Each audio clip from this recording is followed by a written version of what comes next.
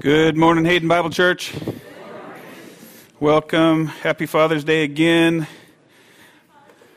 Thank you. Let's pray together.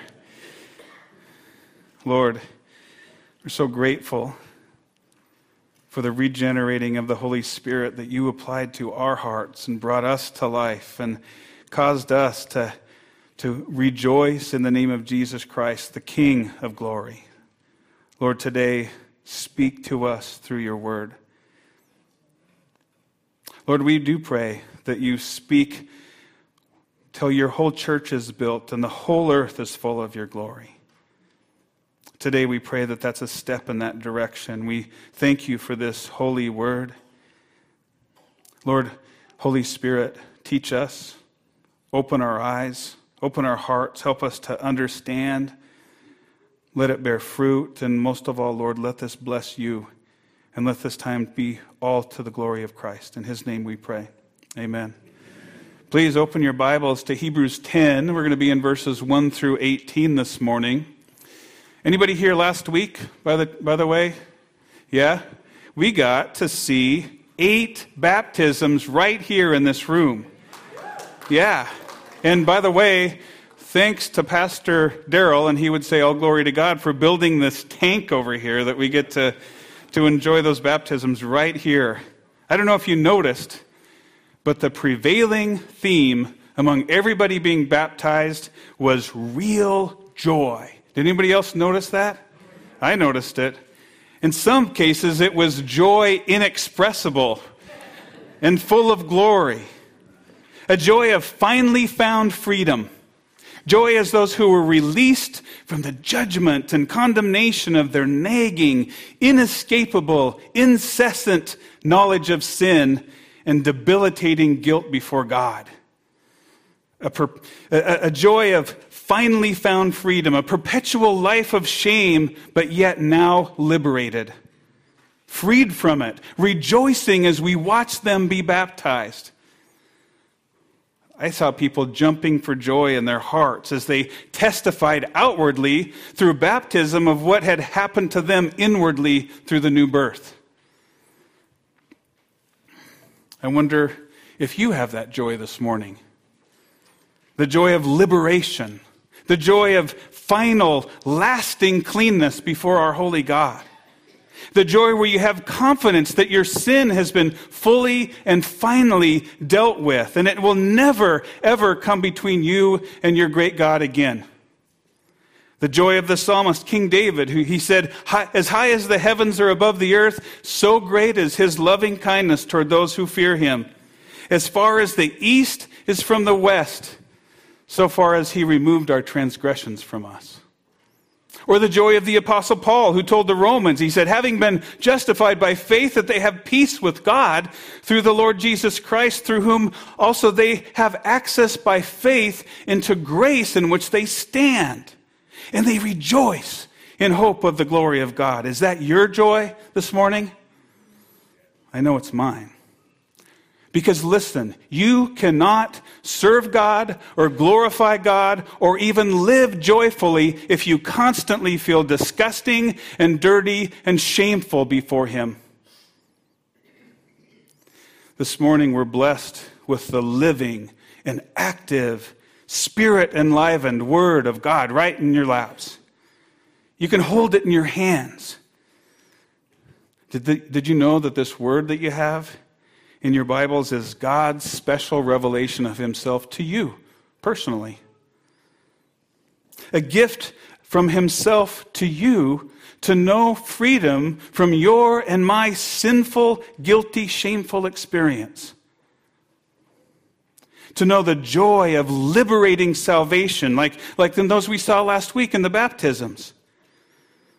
This morning in our passage, the Hebrews needed this special revelation too. They were a mixed assembly of people. There were some born-again believers mixed with some lost people still standing on their own merits, all in the same congregation, under significant persecution for leaving their former life under the ceremonial law of God in Judaism. Historically, the temple of God was still standing. Sacrifices were still being offered. You could walk by and see a whole religious system that was tangible and even controllable to some extent. Yet Christ, Jesus of Nazareth, had been crucified, the final atonement offered. And he had died and was buried, and conquering death, he was raised 3 days later, resurrected to life, and seen by hundreds who were astonished to see him breathing. And they saw him ascend to the throne of God, where he sat down at the majesty of the right hand of God, the place of all authority in heaven and on earth, to begin his reign as King of glory, until all his enemies are subdued under his feet, until the final enemy even would be destroyed, death itself.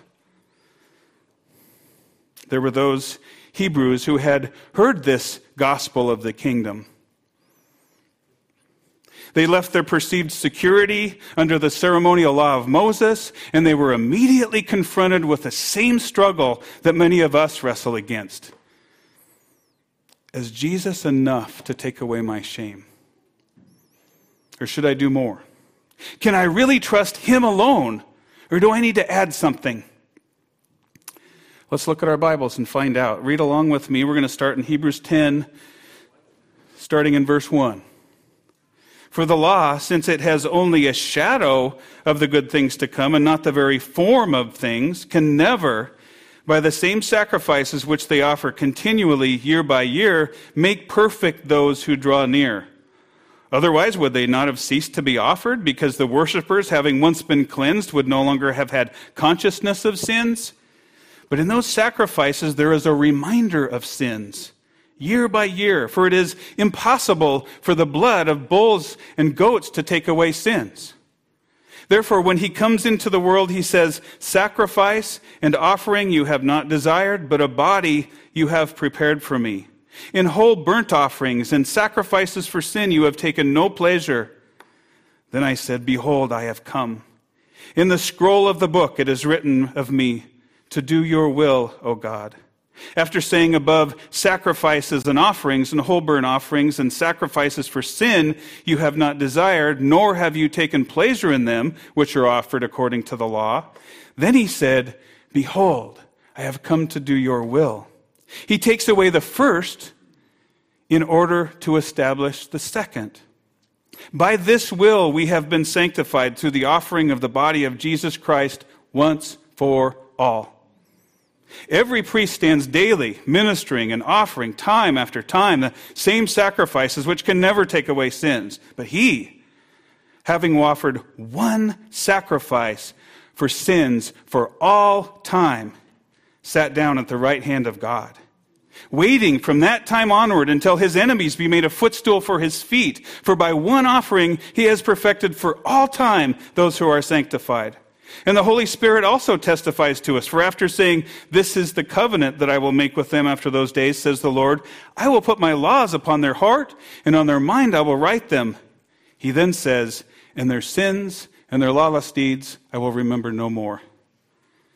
Now where there is forgiveness of these things, there's no longer any offering for sin. What is it that you run to this morning for freedom from your guilt and shame? What's your plea of acceptance before God? Where do you hide from his holy gaze? Is your plea the cleanness of your life? The absence of feelings of guilt and shame, maybe? Your joyful attitude? Maybe your jovial personality is your plea, and you're not like those other depressed people. You're jovial. Maybe it's your association with Hayden Bible Church or that certain preacher you watch on YouTube. Maybe you cling to your participation in every single possible activity happening here at Hayden Bible Church. That's your plea for right standing. Maybe it's your knowledge of doctrine. You call yourself a wretch because you know that it's the doctrinal truth, and it's actually hip to say that in your circles and your YouTube channels, but ironically, maybe you puff out your chest as you glory in your understanding of the doctrines of grace, showing that you don't understand it all. Maybe the plea you have is false. Or maybe you acknowledge this morning that you have no plea at all. You measure yourself against other Christians and feel ill-equipped and empty. You're not like that jovial guy. You can only make it to one study a week. you see that your contributions are insufficient. There are those of us here this morning with nothing. Bankrupt of spirit, absolutely nothing to bring to the table but our sin, nothing in ourselves, nothing noteworthy. All we have is absolutely nothing. This morning, you need a strong and perfect plea. Just like the Hebrews, our lives too have many attractive places to attempt to find shelter from God's wrath. But today we'll see the only place of real lasting forgiveness is in Jesus Christ. You'll see this morning that your personal meritorious activities cannot perfect you in God's eyes. And you'll see God's compassionate loving kindness in giving one final and eternal sacrifice for the benefit of each who will trust in Him alone for your salvation. Under intense compulsion to flee back to the Mosaic system of keeping God's wrath at bay, to escape the discomfort of standing on Christ, as opposed to a system that was never intended to provide lasting appeasement of God's wrath, a system that was only intended as a shadow of the real thing, the Hebrews needed to finally rest on Christ. Because even in the turmoils and temptations to find my own way of being accepted before God, the truth is only Jesus Christ is my sufficient Savior. Only Jesus Christ is my sufficient Savior. He is sufficient. He alone by Himself is enough. He alone is adequate.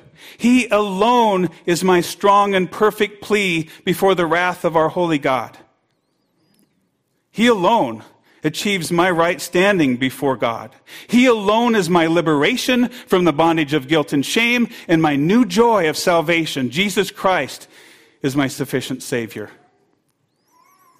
Listen again from verse 1. It says, "For the law, since it has only a shadow of the good things to come and not the very form of things, can never, by the same sacrifices which they offer continually, year by year, make perfect those who draw near."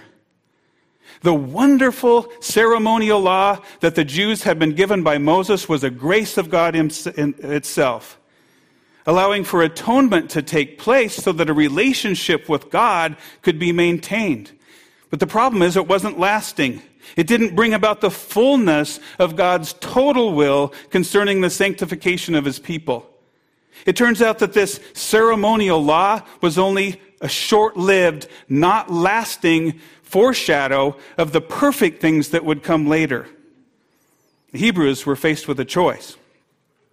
Will I continue to trust in the preview of the good things to come, or actually rest on the very things themselves, namely the body and blood of Christ, the strong and perfect plea? The very Lamb of God, who John says takes away the sin of the world, because Jesus Christ alone is my sufficient Savior. We have a parallel in our lives. We have a choice as well. Any pathway of right standing or clean relationship, removal of guilt and shame before God that we try to pursue independent of Christ will only leave us bankrupt and without any hope in this world. The world's best doesn't take the problem away. I was thinking of secular therapy as a good example. As good and intentioned as it is by people with hearts to help others, and they truly do want to help, it cannot cleanse your conscience of sinful guilt and shame before our great God. It's impossible for it to do that. It doesn't last. It's not soul care. At best, it's a preview of the real and lasting true liberation found in Christ alone. It turns out that the Hebrews had to stay on the wagon, so to speak. They had to hang on with all their strength to stay right with God. Yet they were without strength like us. Listen to verses 2 and 3 regarding the effectiveness of these continuous sacrifices under the law. The writer says, "Otherwise, would they not have ceased to be offered? Because the worshipers, having once been cleansed, would no longer have had consciousness of sins? But in those sacrifices, there is a reminder of sins year by year." Remember, you can't serve God or glorify God or even live joyful if you constantly feel disgusting and dirty and shameful before Him. The ceremonial law that the Hebrews were tempted to run home to, actually it served the opposite purpose. It continually reminded them of their sinful insufficiencies year by year. It didn't clean their conscience and liberate them to serve God. It didn't perfect them in that way that would lead to a living of righteousness, peace, and joy. Some of you have been in Christian groups where the tendency is merely therapeutic. It's a time together to share about each one's sinfulness, sinful tendencies, sinful thoughts, sinful failures, continuous weekly confessions of indiscretions and failures, without ever a thought of a life truly cleansed of an evil conscience. Instead, it's a reminder of your sins week after week, year after year. This merely therapeutic Christian life, it feels good for a moment, but it can't last. Instead, it's actually a focus on the bankruptcy of self as opposed to the hope and joy of our salvation in Christ. So remember this morning, first of all, that only Jesus can cleanse my conscience of sin. There's no other way. You can try as many things as you want. There's a whole industry out there trying to help people have a conscience cleansed free of sin. But the only true source is Jesus Christ for that cleansing. Because Jesus Christ is my sufficient Savior. Only Jesus is the liberator, the rescuer, the redeemer, the Savior of all of us who finally rest on Him alone.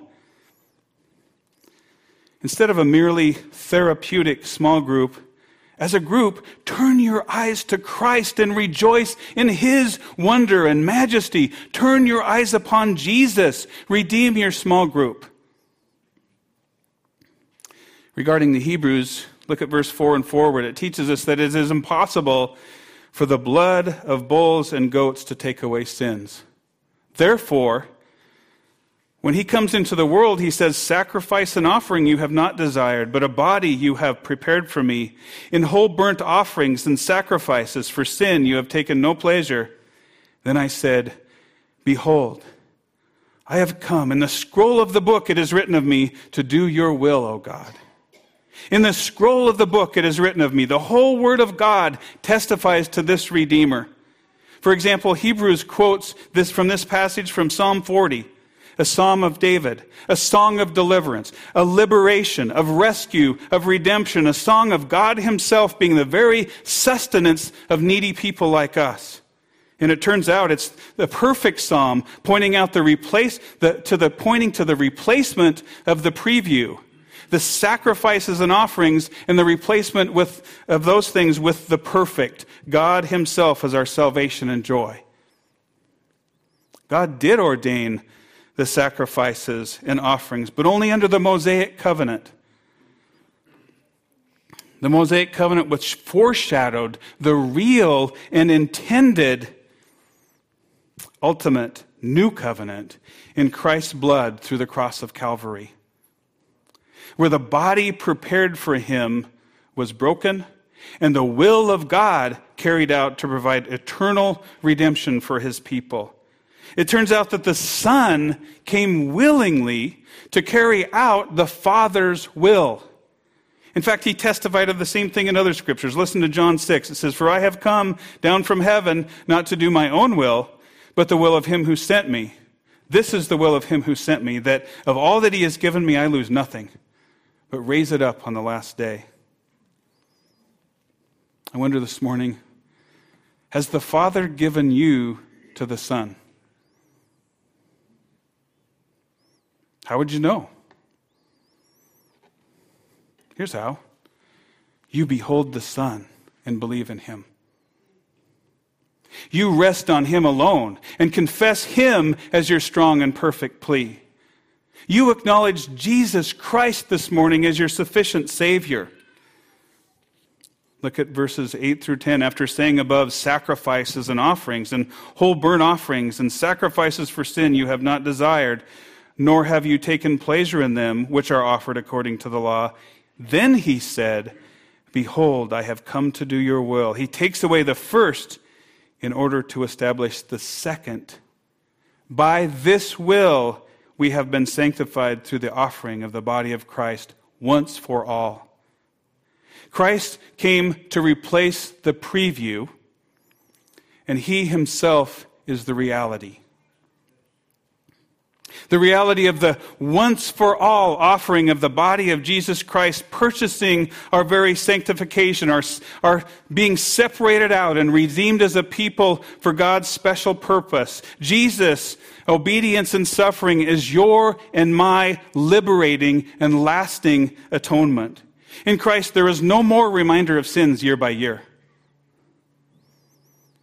Instead, as we rest in his obedience on our behalf, we have freedom of conscience, knowing our sins and accompanying guilt and shame are totally paid for at the cross. And his Spirit testifies with our spirit that we're children of God.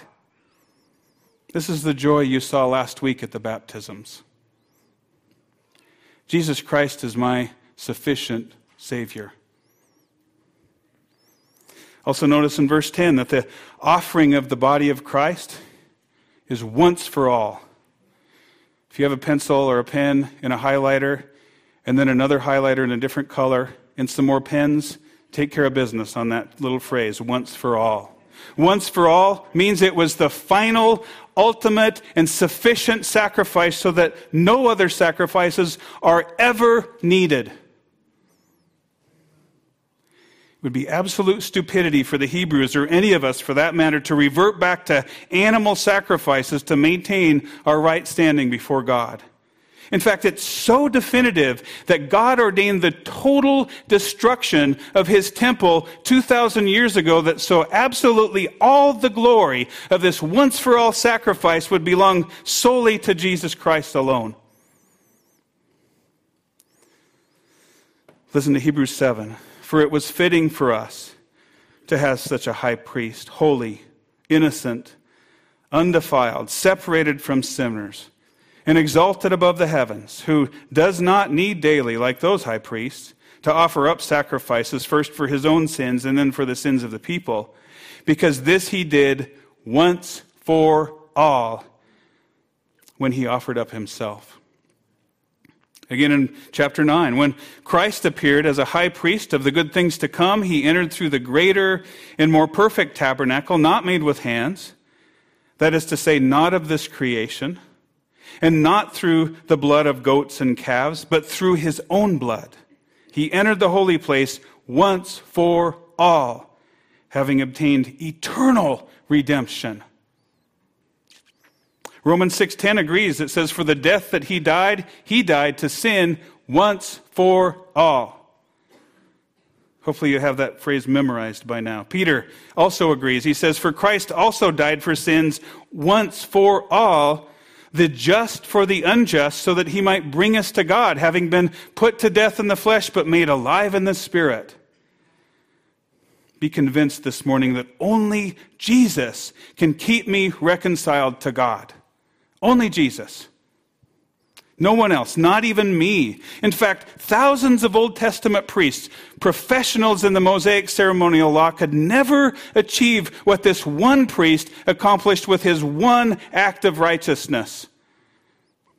By the way, that's a hint to go to Romans 5 later and study that. But for now, let's look down at verses 11 and 12. It says, every priest stands daily ministering and offering time after time the same sacrifices which can never take away sins. But he, having offered one sacrifice for sins for all time, sat down at the right hand of God. What is it that you do time after time, daily maybe, to ease your evil conscience from the discomfort and the guilt and shame of sin?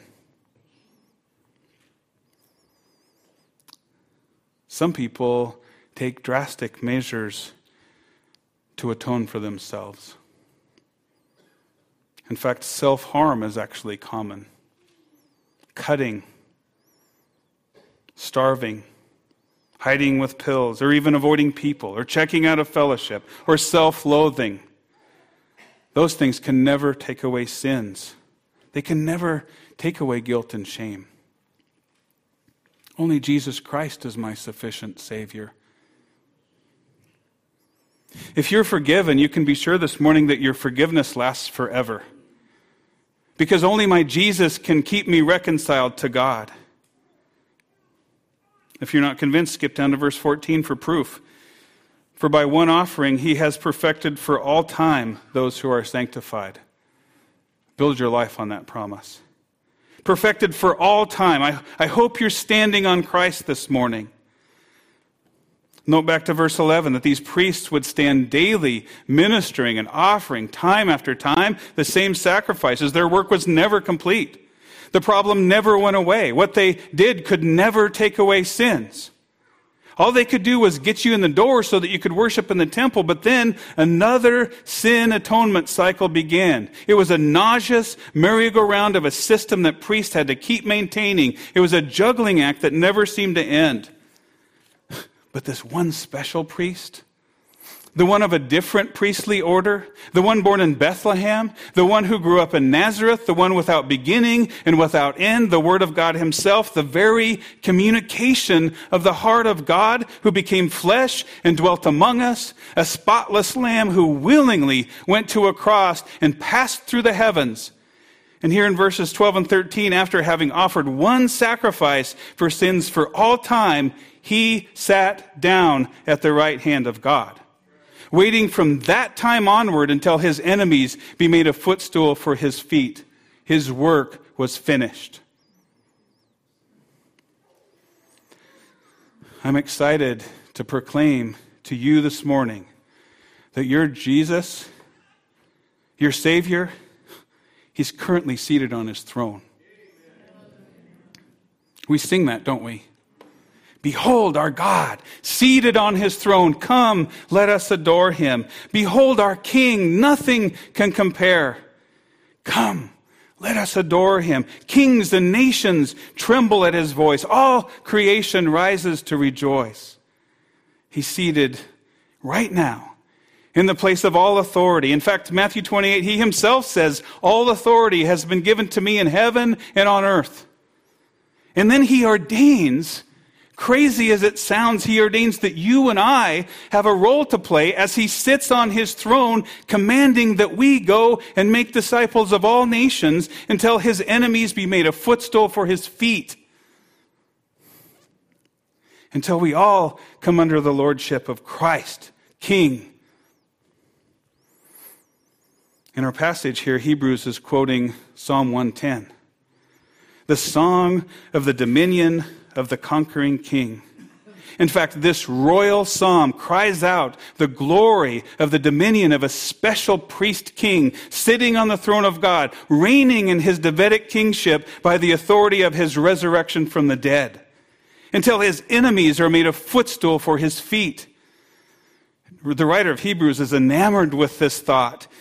The same Psalm 110 concept, just like we should be. Hebrews 1:3, Jesus sat down at the right hand of the Majesty on high. 1:13, God says to Jesus, sit at my right hand until I make your enemies a footstool for your feet. 8:1, Jesus is seated at the right hand of the throne of the Majesty in heaven. Here in 10, 12, and 13, Jesus sat down at the right hand of God, waiting until his enemies should be made a footstool for his feet. 12:2, Jesus is seated at the right hand of the throne of God. Psalm 99:5, exalt the Lord our God and worship at his footstool. Holy is he. Isaiah 66:1, thus says the Lord, heaven is my throne and the earth is my footstool. It's all over the place. And listen to Peter, to the Jews in Acts 2. It says, therefore, having been exalted to the right hand of God, and having received from the Father the promise of the Holy Spirit, he has poured forth this which you both see and hear. For it was not David who ascended into heaven, but he himself says, the Lord said to my Lord, sit at my right hand until I make your enemies a footstool for your feet. And certainly Peter and the other disciples demonstrated the beginning of that process as they spread the word of God, and multitudes of people were brought under his lordship through the gospel of Jesus Christ. That's our job. Be convinced again this morning that only Jesus, he alone, is worthy of all honor and praise and glory. And you and I are called into this participation of overcoming his enemies by the powerful, living, and active Word of God and the glorious gospel of Christ, until all his enemies submit to his lordship, until every knee bows and every tongue confesses that Jesus Christ is Lord, to the glory of God the Father. And then the last enemy that will finally be defeated at the end of all this, Paul tells us in 1 Corinthians 15, is death. Glory to God. Look back down to 14. For by one offering he has perfected for all time those who are sanctified. And the Holy Spirit also testifies to us, for after saying, this is the covenant that I will make with them after those days, says the Lord, I will put my laws upon their heart, and on their mind I will write them. This is actually the second time Hebrews quotes Jeremiah 31. The covenant of Jeremiah 31 is the new covenant. A covenant where God takes the initiative and establishes the new covenant after the days of the old covenant. He takes away the first, the Mosaic covenant, in order to establish the second, the new covenant in Christ's blood. And in that new covenant rests the Israel of God. All the people through all time who have come to a saving knowledge of God by faith, founded on the redemption achieved through the cross of Christ. And both in our Jeremiah and Hebrews text confirm that anyone who comes under this new covenant has God's laws written on their hearts and on their minds, as opposed to merely external tablets of stone. Believe this morning. A born-again Christian, born of the Spirit, is obedient from the heart. A born-again Christian will never again, ever disagree with God regarding what is and what is not sin, albeit that person will struggle against sin. Because a born-again Christian is a slave of righteousness, a change in their core nature, but still yet indwelt by remaining sin. Listen to the good news in verse 17, though. He says, and their sins and their lawless deeds I will remember no more. You, believer, are under grace now. Your sin will never, never, ever, ever, never, forever come between you and your gracious God again. Because Jesus Christ is my sufficient Savior, I am completely accepted in my beloved. My sins and lawless deeds will never be thrown into my face again. I can stand fast in the liberty which Christ has made me free, and never be subject to a yoke of bondage ever again. Weary and heavy laden, exhausted from the yoke of the law, I've come to Christ now. I've taken his yoke upon me and found rest for my soul. Have you? Because listen to verse 18. Now where there is forgiveness of these things, there is no longer any offering for sin. Jesus is your only hope. Nothing else can be done to wash away your sin. Listen, saints of God, before the throne of God above, I have a strong and perfect plea. A great high priest whose name is love, whoever lives and pleads for me. My name is graven on his hands. My name is written on his heart. I know While in heaven he stands, no tongue can bid me thence depart. Jesus Christ is my sufficient Savior. All glory to Christ. Let's pray. Father, what a blessing that this once-for-all sacrifice is sufficient even for me. Father, I pray here this morning that someone else has been convinced of the same thing by the regenerating work of your Holy Spirit, and they cry out for salvation and can have confidence that that blood can be applied to them as well, freeing them from guilt and shame, sinfulness. Lord, we glory in Christ this morning. We thank you that the standing that you've given us before the throne is a standing of confidence that will never change. And we rejoice in hope of the glory of God. In his name we pray.